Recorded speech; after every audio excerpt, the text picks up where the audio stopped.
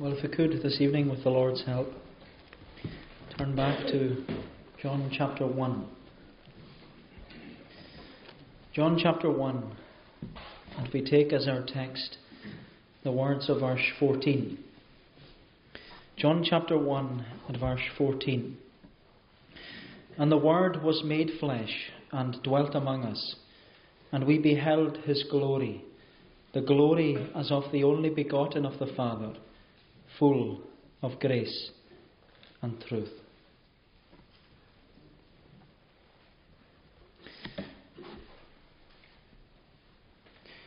They often say that essay writing is an art form.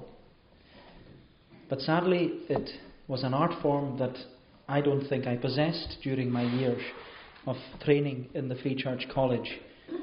Because there's one thing which was always stressed to us prior to writing an essay, where the professors would emphasize the need for a good introduction and a good conclusion to the essay, in which the introduction to the essay was meant to begin with a hook in order to grab your attention and make the reader want to read on through the essay. But the purpose of an introduction was also to map out what was going to be in the body of the essay. And so the introduction was a very important part of the essay. But so too was the conclusion. Because the conclusion wasn't just meant to be this afterthought to fill up the word count.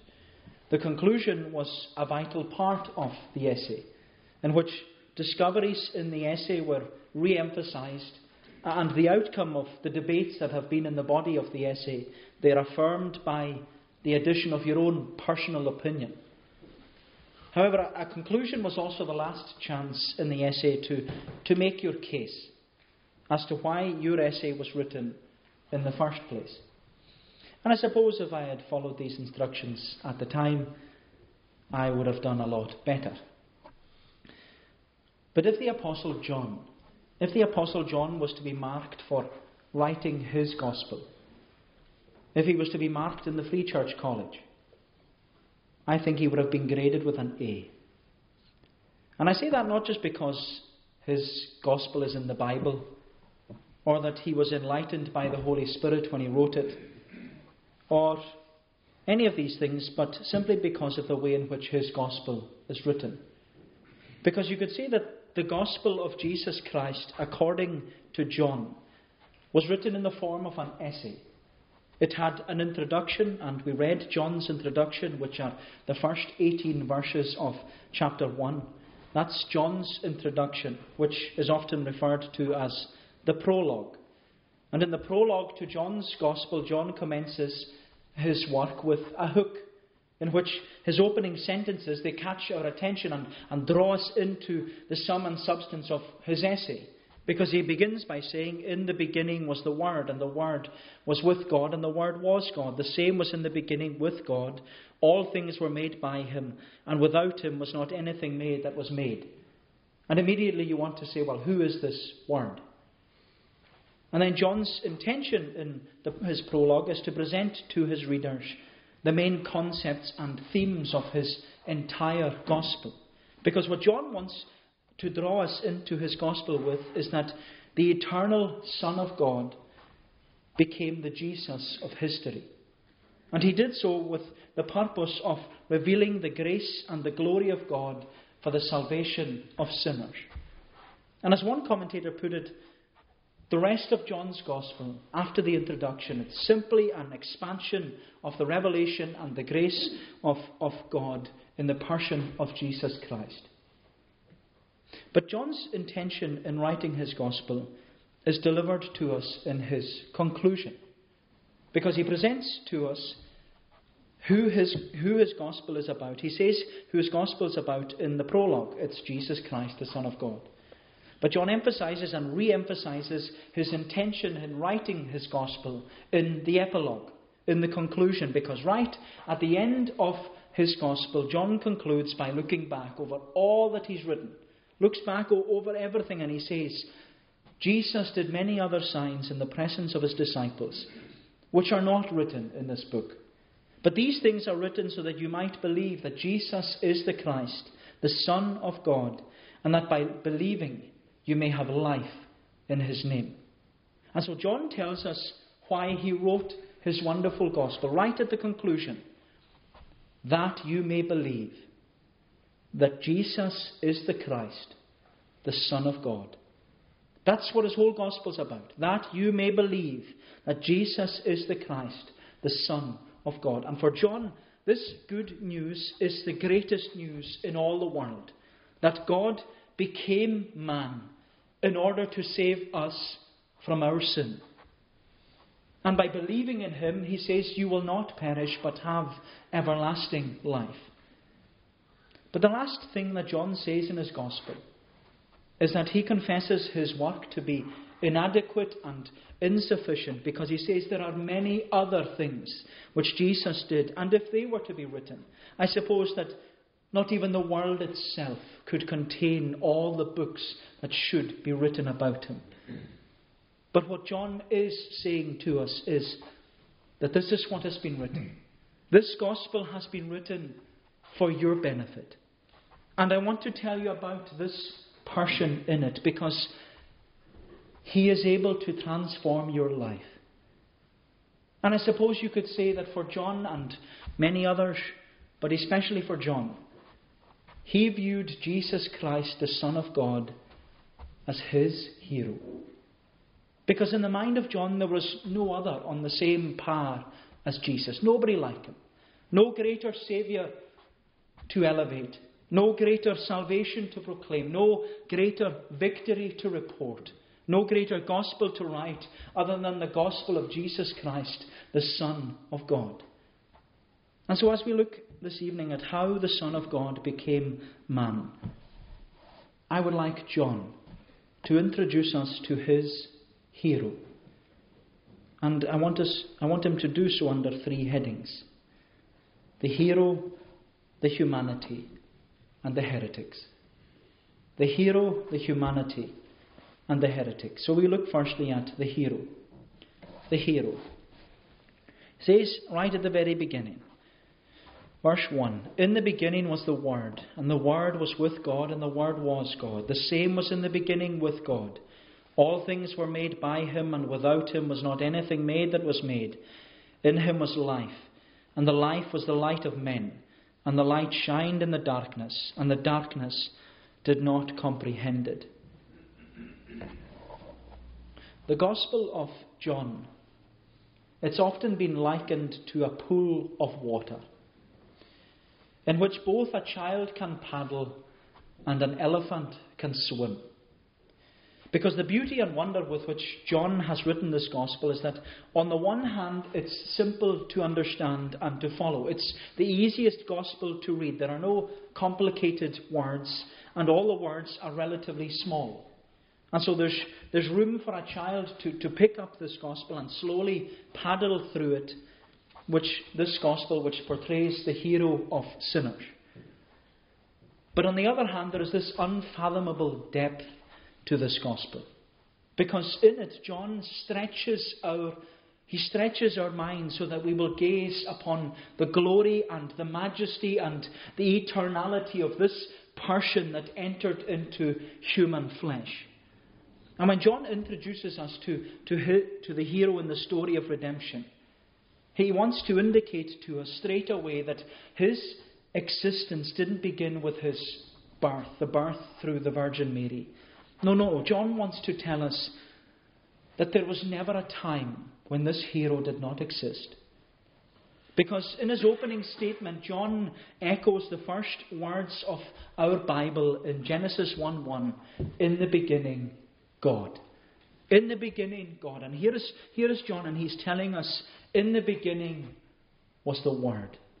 Before the foundation of the earth, before God spoke anything into being, before the world was, the Word was.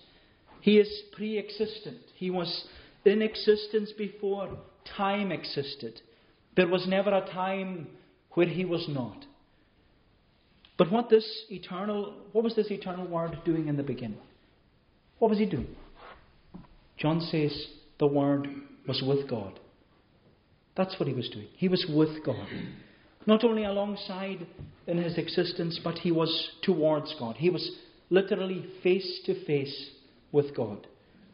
He was in fellowship with God. He was in a relationship with God. He was the Son of God in relationship with his Father. And they were in the beginning with one another.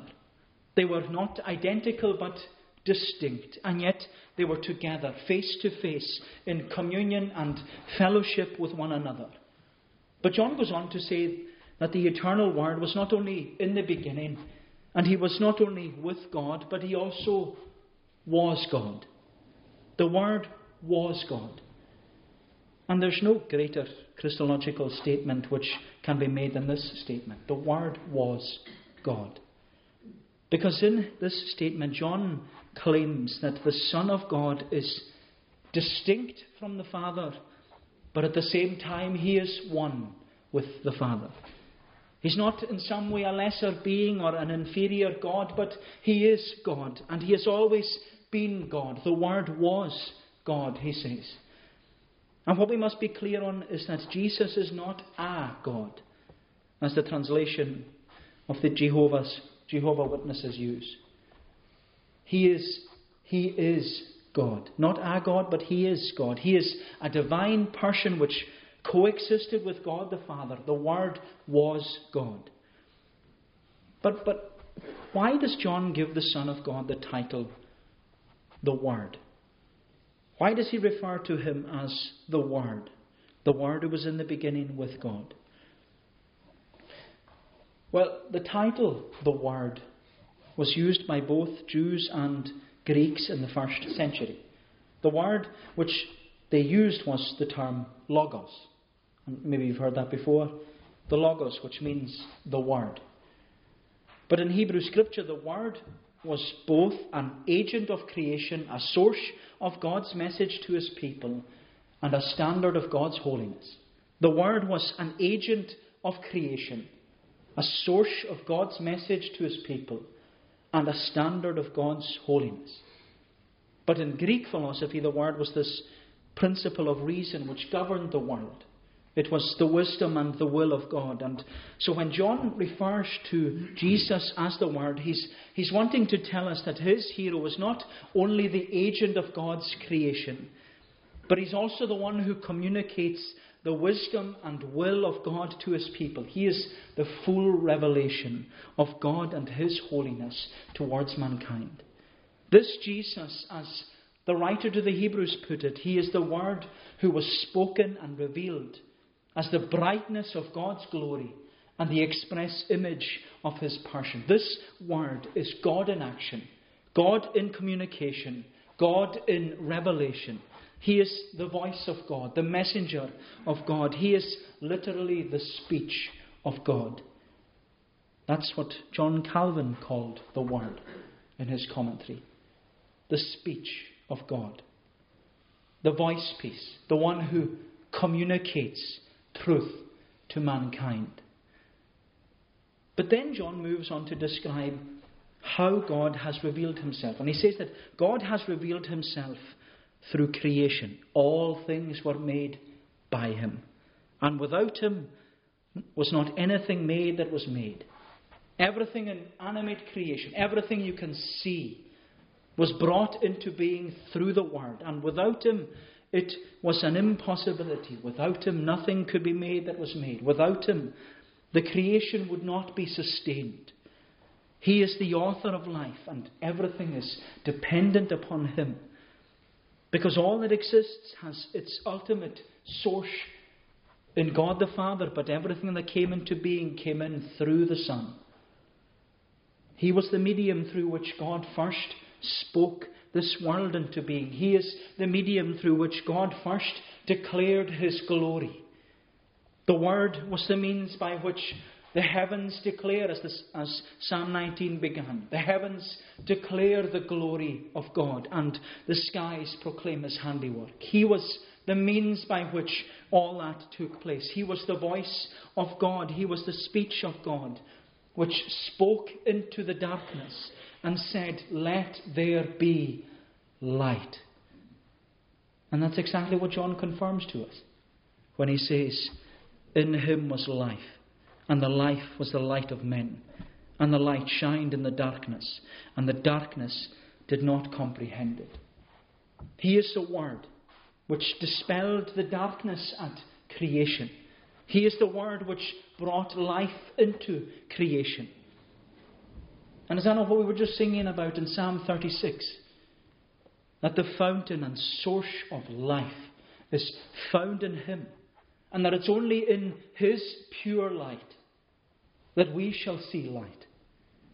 And what John is pointing out to us is that the Word was not only the means by which the general revelation of God came into being through creation, but the Word was also the means by which the special revelation of God came into being through Scripture.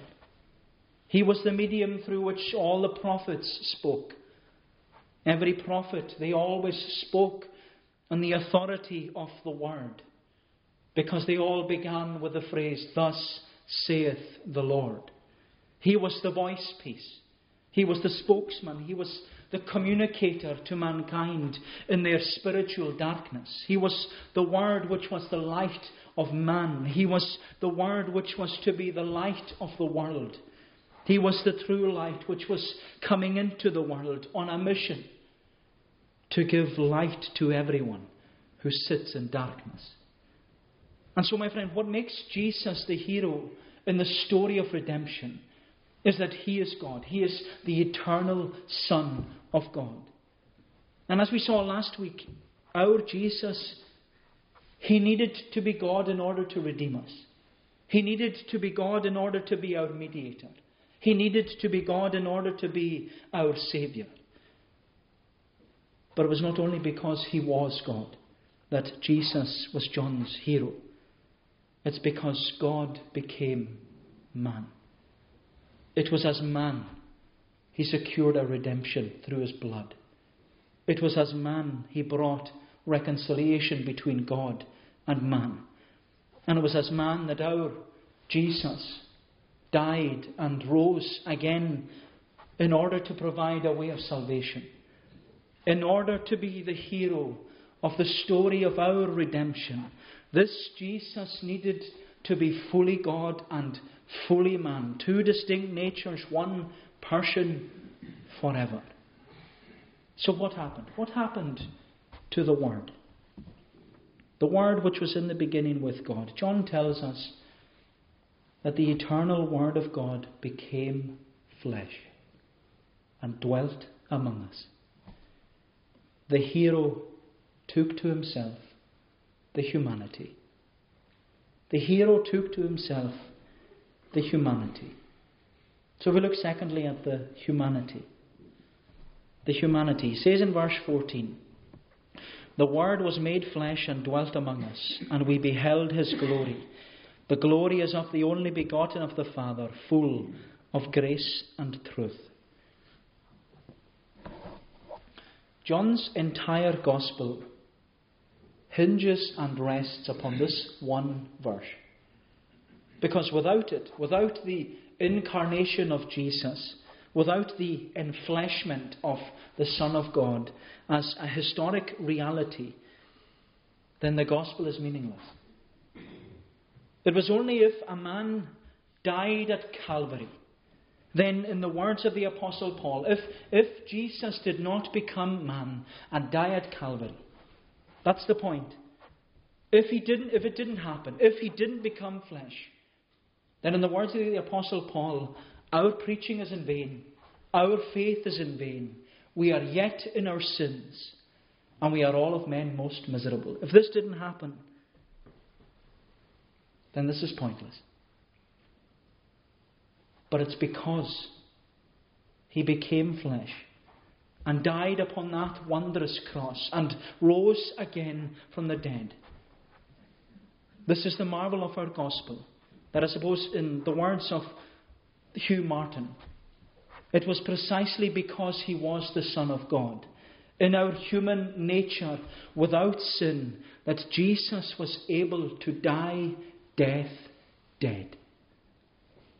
Jesus was able to die death dead.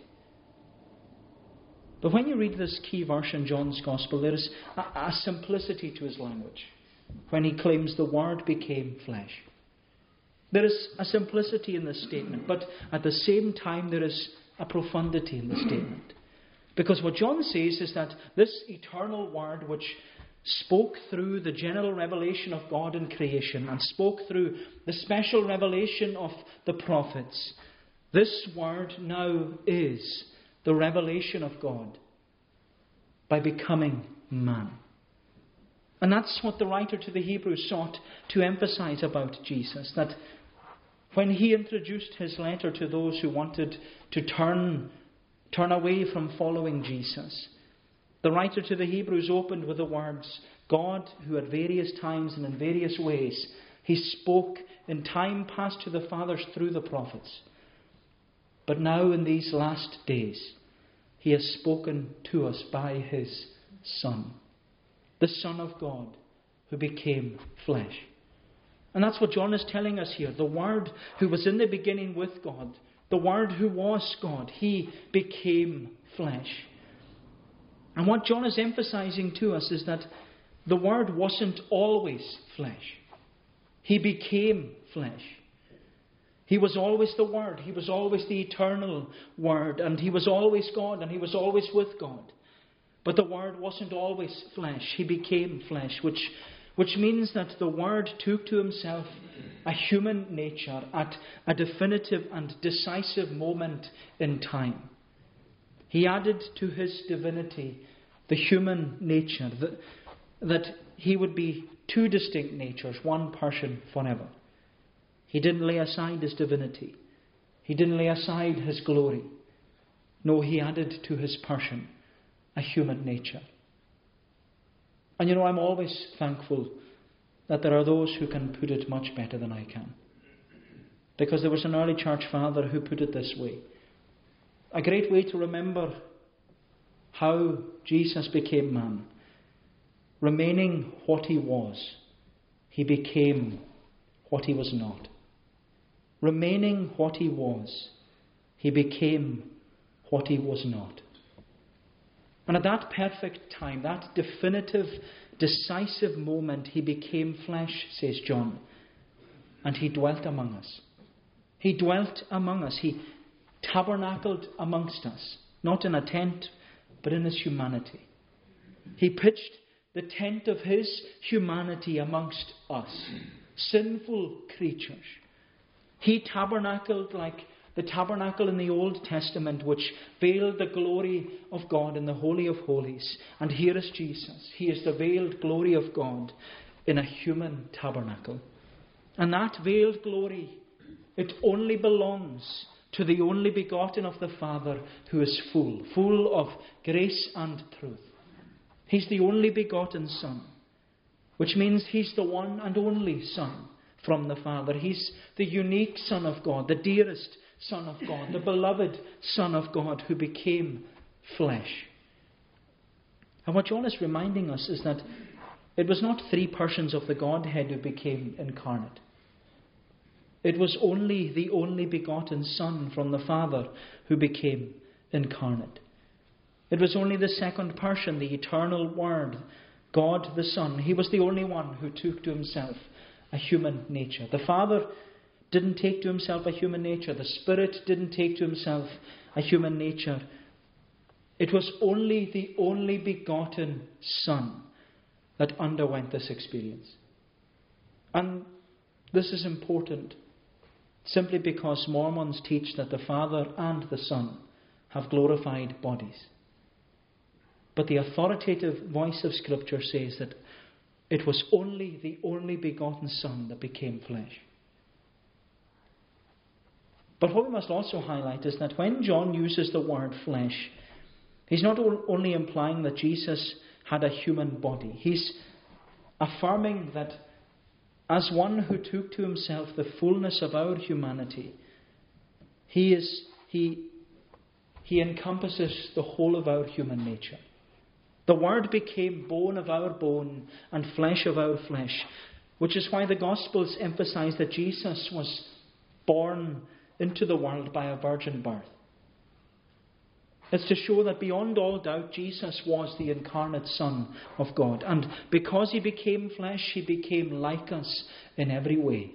He became human. He was a human being like us. He had a mind, emotions, and affections. He had a mind, emotions, and affections. And as one who had a human mind, his human mind was limited, was finite. His knowledge was not infinite knowledge. His wisdom was not infinite wisdom. It was limited by his humanity, which means that Jesus was not at the level of omniscience. He didn't know everything. And that's clearly set before us when Jesus speaks about the second coming and the day of judgment. Because he said, of that day and hour, no one knows. Not even the angels in heaven, nor the Son, but the Father only. But in his limited knowledge and wisdom, we're told that it was always increasing, in which Jesus as man was continually learning more and more. And he underwent normal intellectual development and learning like everyone else. He learned about who he was and the mission that he was sent on by observing the world around him and listening to his mother and searching the scriptures for himself.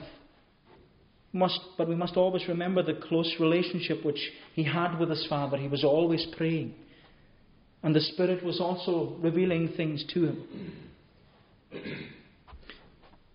But you know what always blows my mind when talking about the wisdom and knowledge of Jesus? And I know this is complicated. It's not easy to look at all this, but this is what the Bible teaches, and this is the wonder of our Saviour. But what always blows my mind when talking about the wisdom and knowledge of Jesus is what Professor Donald MacLeod once said. He said, even now at the right hand of the Majesty on high, Christ's glorified human mind does not fully comprehend the glory of his own divine nature. There are complexities in his own being which are still inaccessible to his finite human intellect.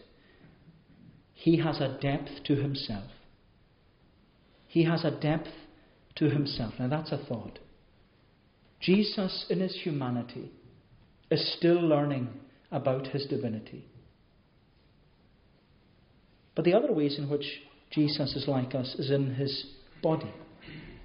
Because his body, it wasn't a superhuman body or in some way different to us. Rather, he was made up of the same composition as our body. He had the same anatomy, same physiology, same nervous system, same sensitivity to pain. He had a real physical body which underwent everything which we experience. For we know that Jesus experienced hunger in the wilderness. He experienced thirst on the cross. He ate food with his disciples. He experienced tiredness. He slept. He felt cold and heat. He felt pain when he suffered. His body underwent the torments of the crucifixion. His body was lacerated and flesh was torn out of it by whips. He experienced the agony of being nailed to a cross and crowned with a crown of thorns. He was wounded for our transgressions. He was bruised for our iniquities. His blood oozed out of him as he gave his life as a ransom for many. But to top it all, he died. He died as a human being, God in the flesh. He tasted death. And he tasted it in the bitterness of the cross, forsaken by God. And yet every nerve heightened by his own perfection. He died our death. But now he has a resurrected body. He is the firstborn from the dead. He died and rose again. He's now ascended into the glory of heaven. And as Rabbi Duncan put it, when he said, the dust of the earth is now at the right hand of the Majesty on high. The dust of the earth is at the right hand of the Majesty on high. He is bone of our bone, flesh of our flesh. But this Jesus is not only like us in his mind and in his body, but also in all his emotions. He experienced all the emotions that we go through, except without sin. He experienced love.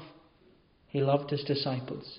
John is called the beloved disciple, the one whom Jesus loved.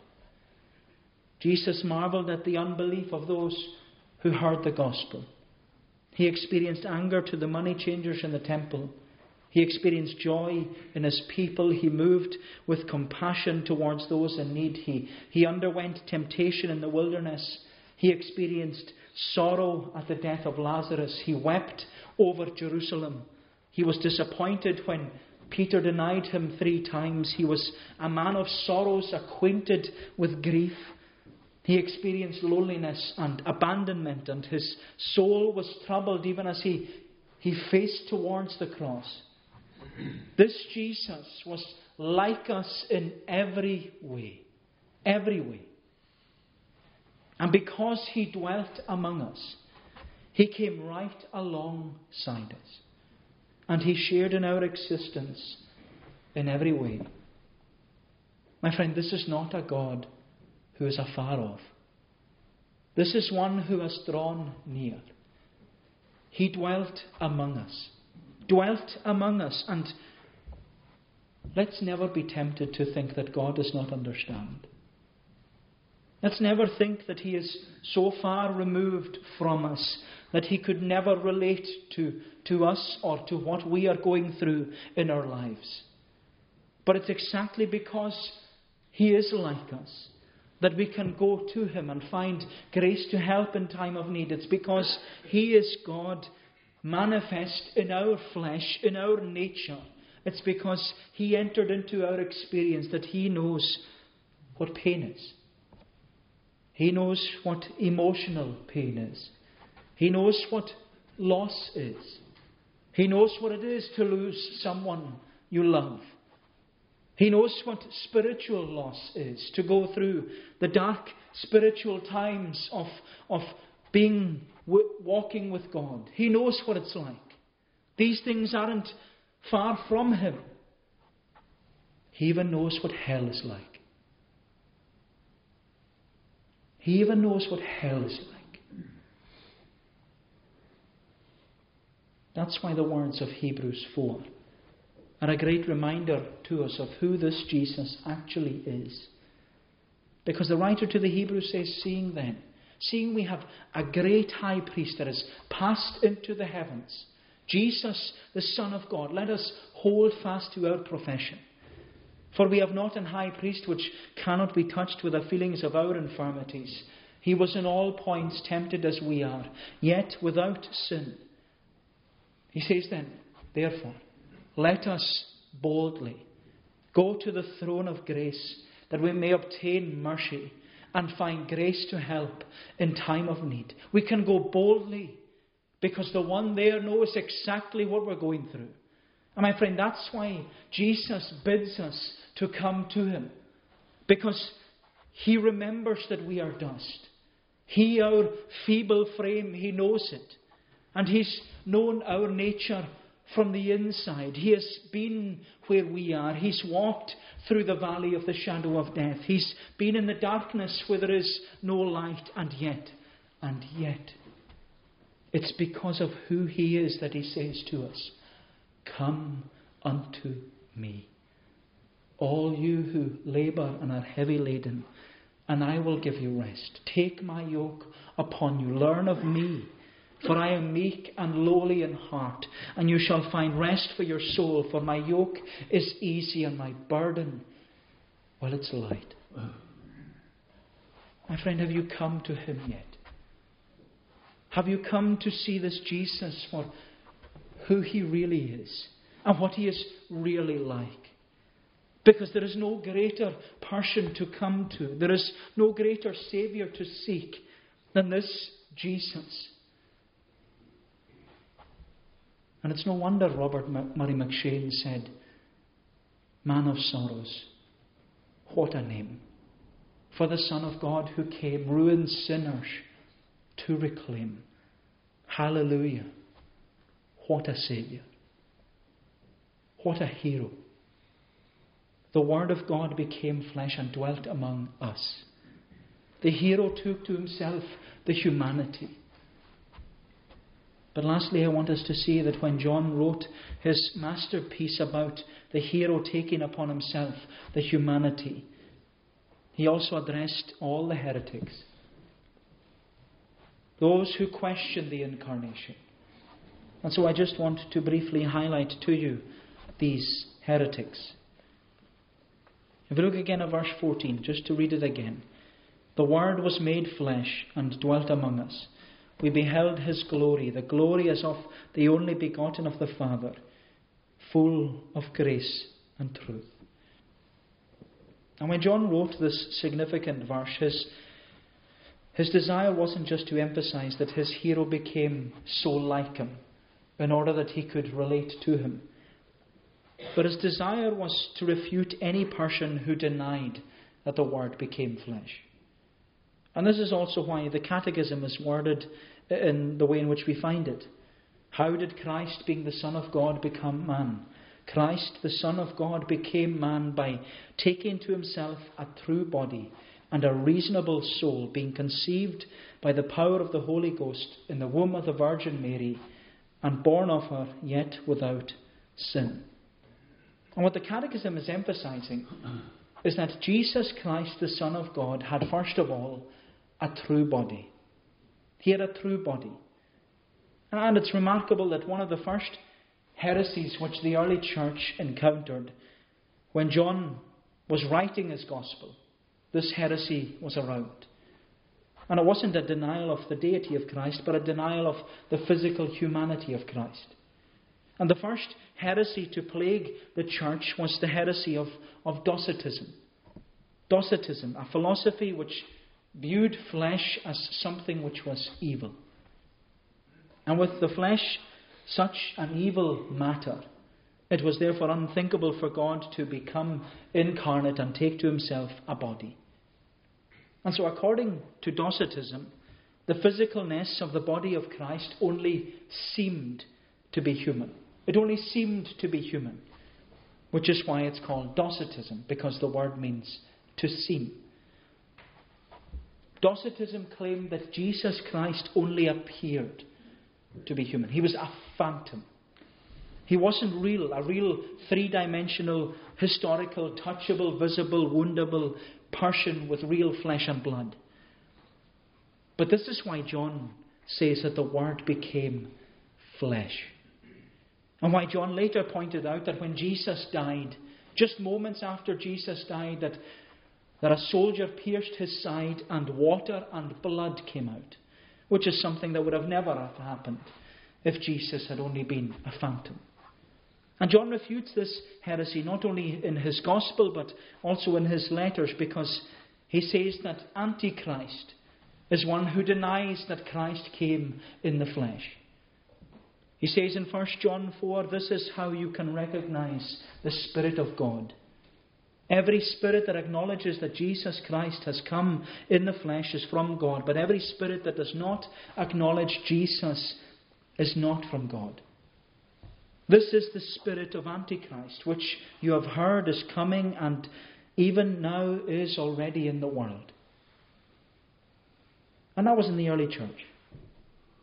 Docetism, the denial of the humanity of Christ. But John also refutes a heresy called Apollinarianism, which is why the Catechism says that Jesus Christ took to himself a reasonable soul. Because Apollinarianism was a product of being oversensitive with the deity of Christ, in which they were so concerned to safeguard that Christ was God that they minimized and disparaged his humanity. It was a denial of Christ's humanity. Apollinarianism claimed that Jesus Christ was 50% God and 50% man, in which Jesus had a human nature and a divine nature, where his mind was divine but his body was human. But John tells us plainly, the Word was made flesh, full of grace and truth. Full. Not 50% God and 50% man. 100% God. 100% man. Fully God, fully man. Two distinct natures, one person forever. But these heresies of Docetism and Apollinarianism, they were only the start of a host of other heresies which the church encountered throughout its 2,000-year history. Arianism claimed that Jesus was created, a heresy still held by Jehovah's Witnesses. Eutychianism brought the two natures of Christ so close together that it mixed it into one nature. Nestorianism divided the natures of Christ so much that when Jesus did a miracle, that was his divine nature, not his human nature. When Jesus died, that was his human nature, not his divine nature.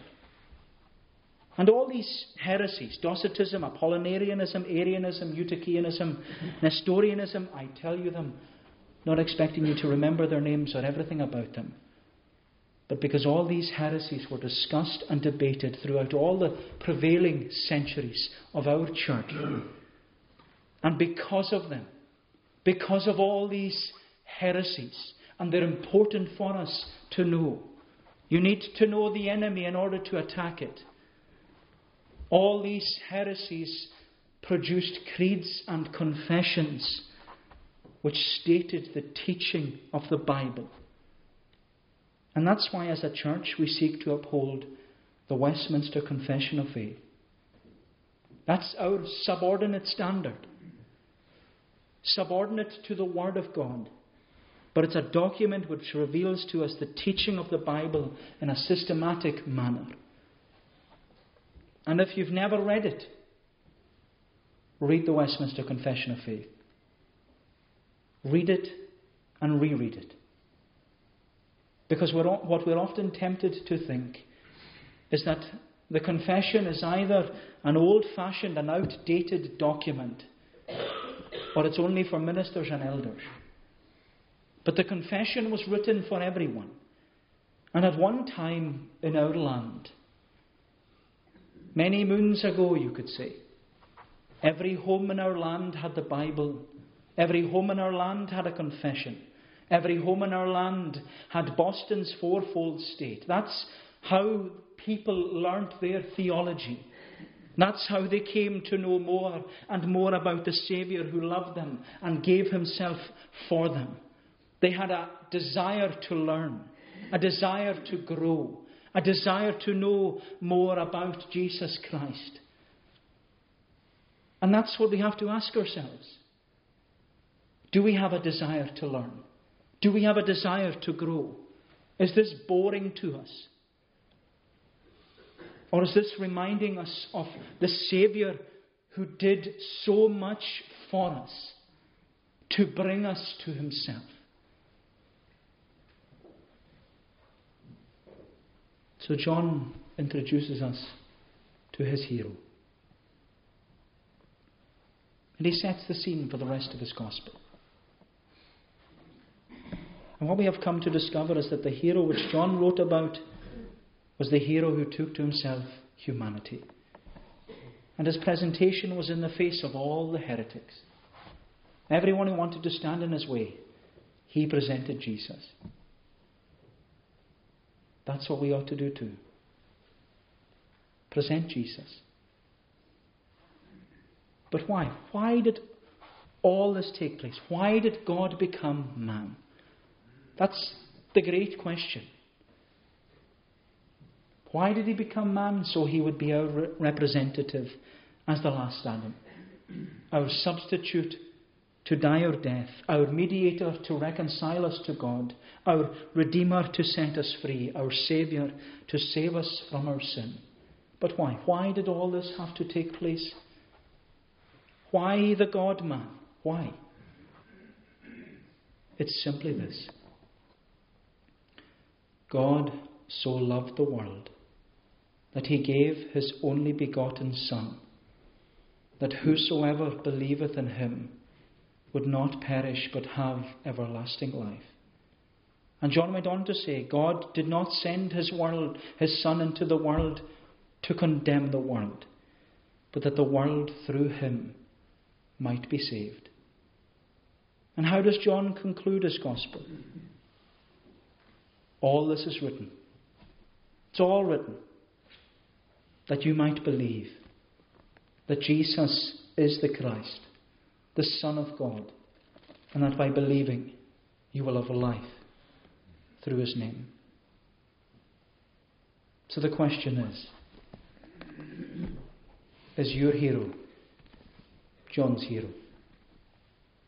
Do you believe in this Jesus? May the Lord bless these thoughts to us. Let us pray.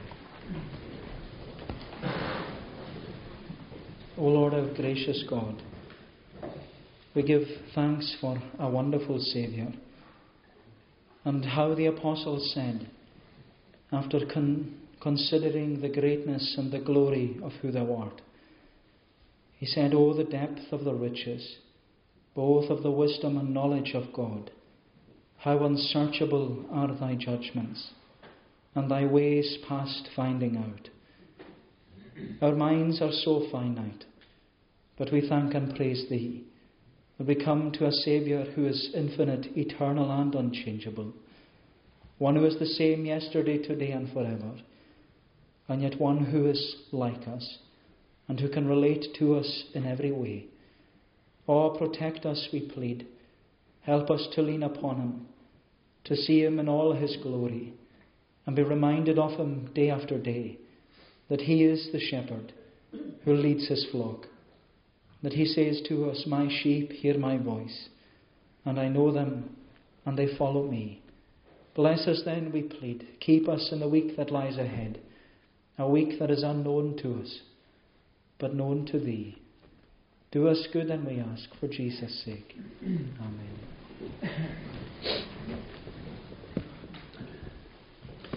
We shall conclude by singing in Psalm 146. Psalm 146 in the Sing Psalms version on page 191.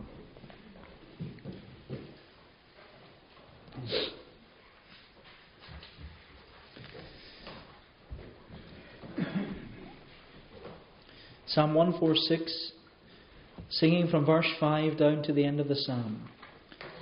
Blessed is the one who truly looks for help to Jacob's God. Blessed is the one who places all his hope upon the Lord. He who made the earth and heaven and the seas with all their store. He who keeps his every promise, who is faithful evermore. Down to the end of the psalm, to God's praise. Blessed is the one who truly looks for help to Jacob's God. Blessed is the one who places all his hope upon the Lord. He who made the earth and heaven and the seas with all their store. He who keeps his every promise, who is faithful evermore. He delivers from oppression and relieves the hungry's life. He releases those in prison. To the blind the Lord gives sight. Those who are bowed down he raises. God delights in righteousness. He protects and cares for strangers, widows and the fatherless. He frustrates the wicked's purpose, so the Lord through endless days reigns to every generation. Praise your God, O Zion, praise. The grace of the Lord Jesus Christ, the love of God the Father, and the fellowship of the Holy Spirit be with you all, now and forevermore. Amen.